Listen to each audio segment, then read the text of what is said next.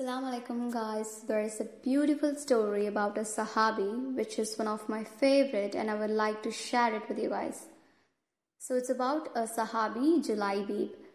I don't know how many of you have heard about it. I think Julaybib's life and deeds may give hope for many humble souls. Julaybib, may Allah be pleased with him, was a beloved companion of Prophet Muhammad. Peace and blessings be upon him. Julaybib means small grown. The name is an indication that Julaybib was small and short, even of dwarf-like stature. More than that, he is described as being dhamim, which means ugly, deformed, or of repulsive appearances. Julaybib was not tall or handsome. He was an orphan, deformed, and extremely short. He was brutally rejected by society because people at that time were more concerned with physical appearance and status than with integrity.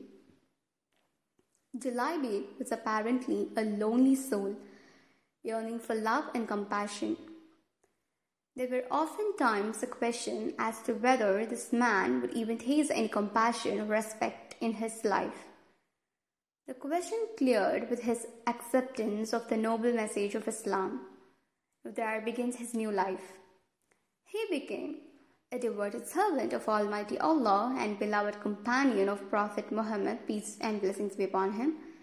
He gained respect and affection from the noble Prophet for his sincerity, integrity, and strong belief, mashallah. Julaybib earned the honor he had long earned, for Prophet Muhammad cared deeply for him and was sensitive of his needs. In a narration reported by Imam Ahmad, Prophet Muhammad went to a man of Ansar and said, "Give me your daughter for marriage." The man answered excitedly, "Yes, O Messenger of Allah, it would be an honor and a blessing." Thereupon the Prophet said, "I do not want her for myself." The Ansari man asked, "Then for whom, O Messenger of Allah?" And the Prophet answered, "For Julaybib." Having heard this, the man was shocked and then said, "O Messenger of Allah, let me consult her mother." He went to the girl's mother and told her, "The Messenger of Allah is proposing marriage for your daughter." In response, she joyfully said, "Yes, it would be a pleasure." The Ansari explained to his wife that the Prophet was not proposing to marry the daughter for himself, but on behalf of Julaybib. His wife was almost shaken and immediately responded, "What? Julaybib? No, by Allah, we will not marry her to him." When the Ansari was about to leave to meet the Messenger of Allah to inform him about his wife's disapproval, his daughter, a pious Muslim, asked her father, "Father, who's asking for my hand?" Her mother told her that the Prophet was asking her hand on behalf of Julaybib. The daughter instantly asked them, "Are you refusing to follow the command of Messenger of Allah? Follow his command, for I will not come to any harm." Hearing her daughter's word, the mother remorsefully said, "Stop, my daughter.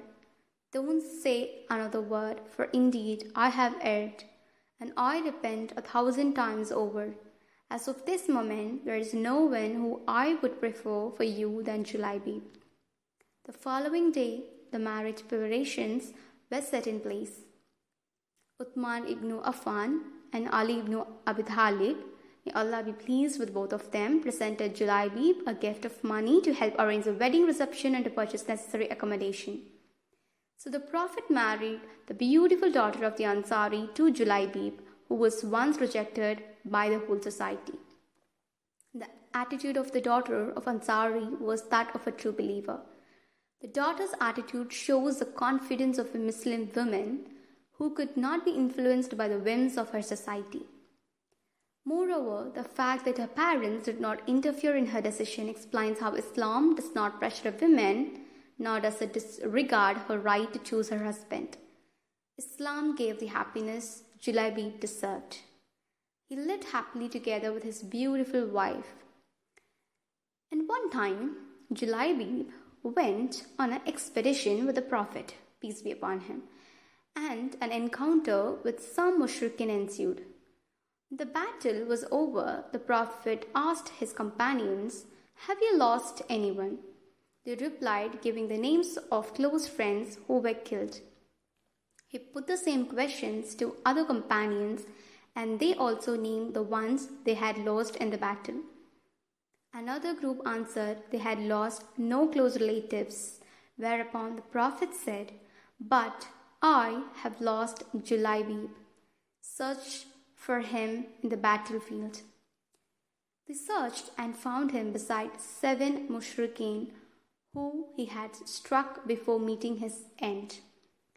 The Prophet stood up and went to the spot where Julaybib, his shot and deformed companion, lay. He stood over him and said, "This man is of me and I am of him." He repeated this 2 or 3 times. The Prophet then took him in his arms, and it is said that he had no better bed than the forearms of Messenger of God, mashallah. The Prophet then dug for him a grave and himself placed him in it.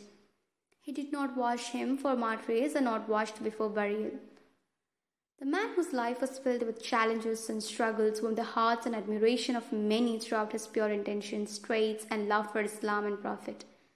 It is really amazing to note how brave this man is, how this man of small stature managed to hold a sword and killed his opponents, 7 of his opponents. He was able to accomplish this with such a bravery through Prophet's encouragement. There are so many lessons to be learned from his life. The attitude of the unknown and unnamed Ansari girl who was readily agreed to be a wife of a physically unattractive man was an attitude which reflected a profound understanding of Islam. This is the attitude of a true believer. In Julaybib, there is an example of a person who was almost regarded as a social outcast because of his appearance, with given help, confidence, and encouragement by the noble Prophet, who was able to perform acts of courage and make the supreme sacrifice and deserves the commendation of the Prophet. "This man is of me and I am of him." What else do we need? His story is significant and many lessons can be learned from it. It shows us a lot about how a human being can be devalued based on their appearance. His life is an example and hope for many purest souls. His story touches the hearts of many even today. Rather than worrying about his appearance, he was brave and courageous and sacrificed his life for Islam. This hadith is a proof that Julaybib was indeed dearly loved and valued by Prophet Muhammad. Just think how much Prophet could have loved him for this. This is what we need. A beautiful face will age. Your body will of course change. But a beautiful change or, a beautiful soul will always be a beautiful soul. Whenever you feel low because of your looks, just keep in your mind this hadith, for which it says, "Verily Allah does not look at your appearance or wealth, rather He looks at your hearts and actions." Thank you.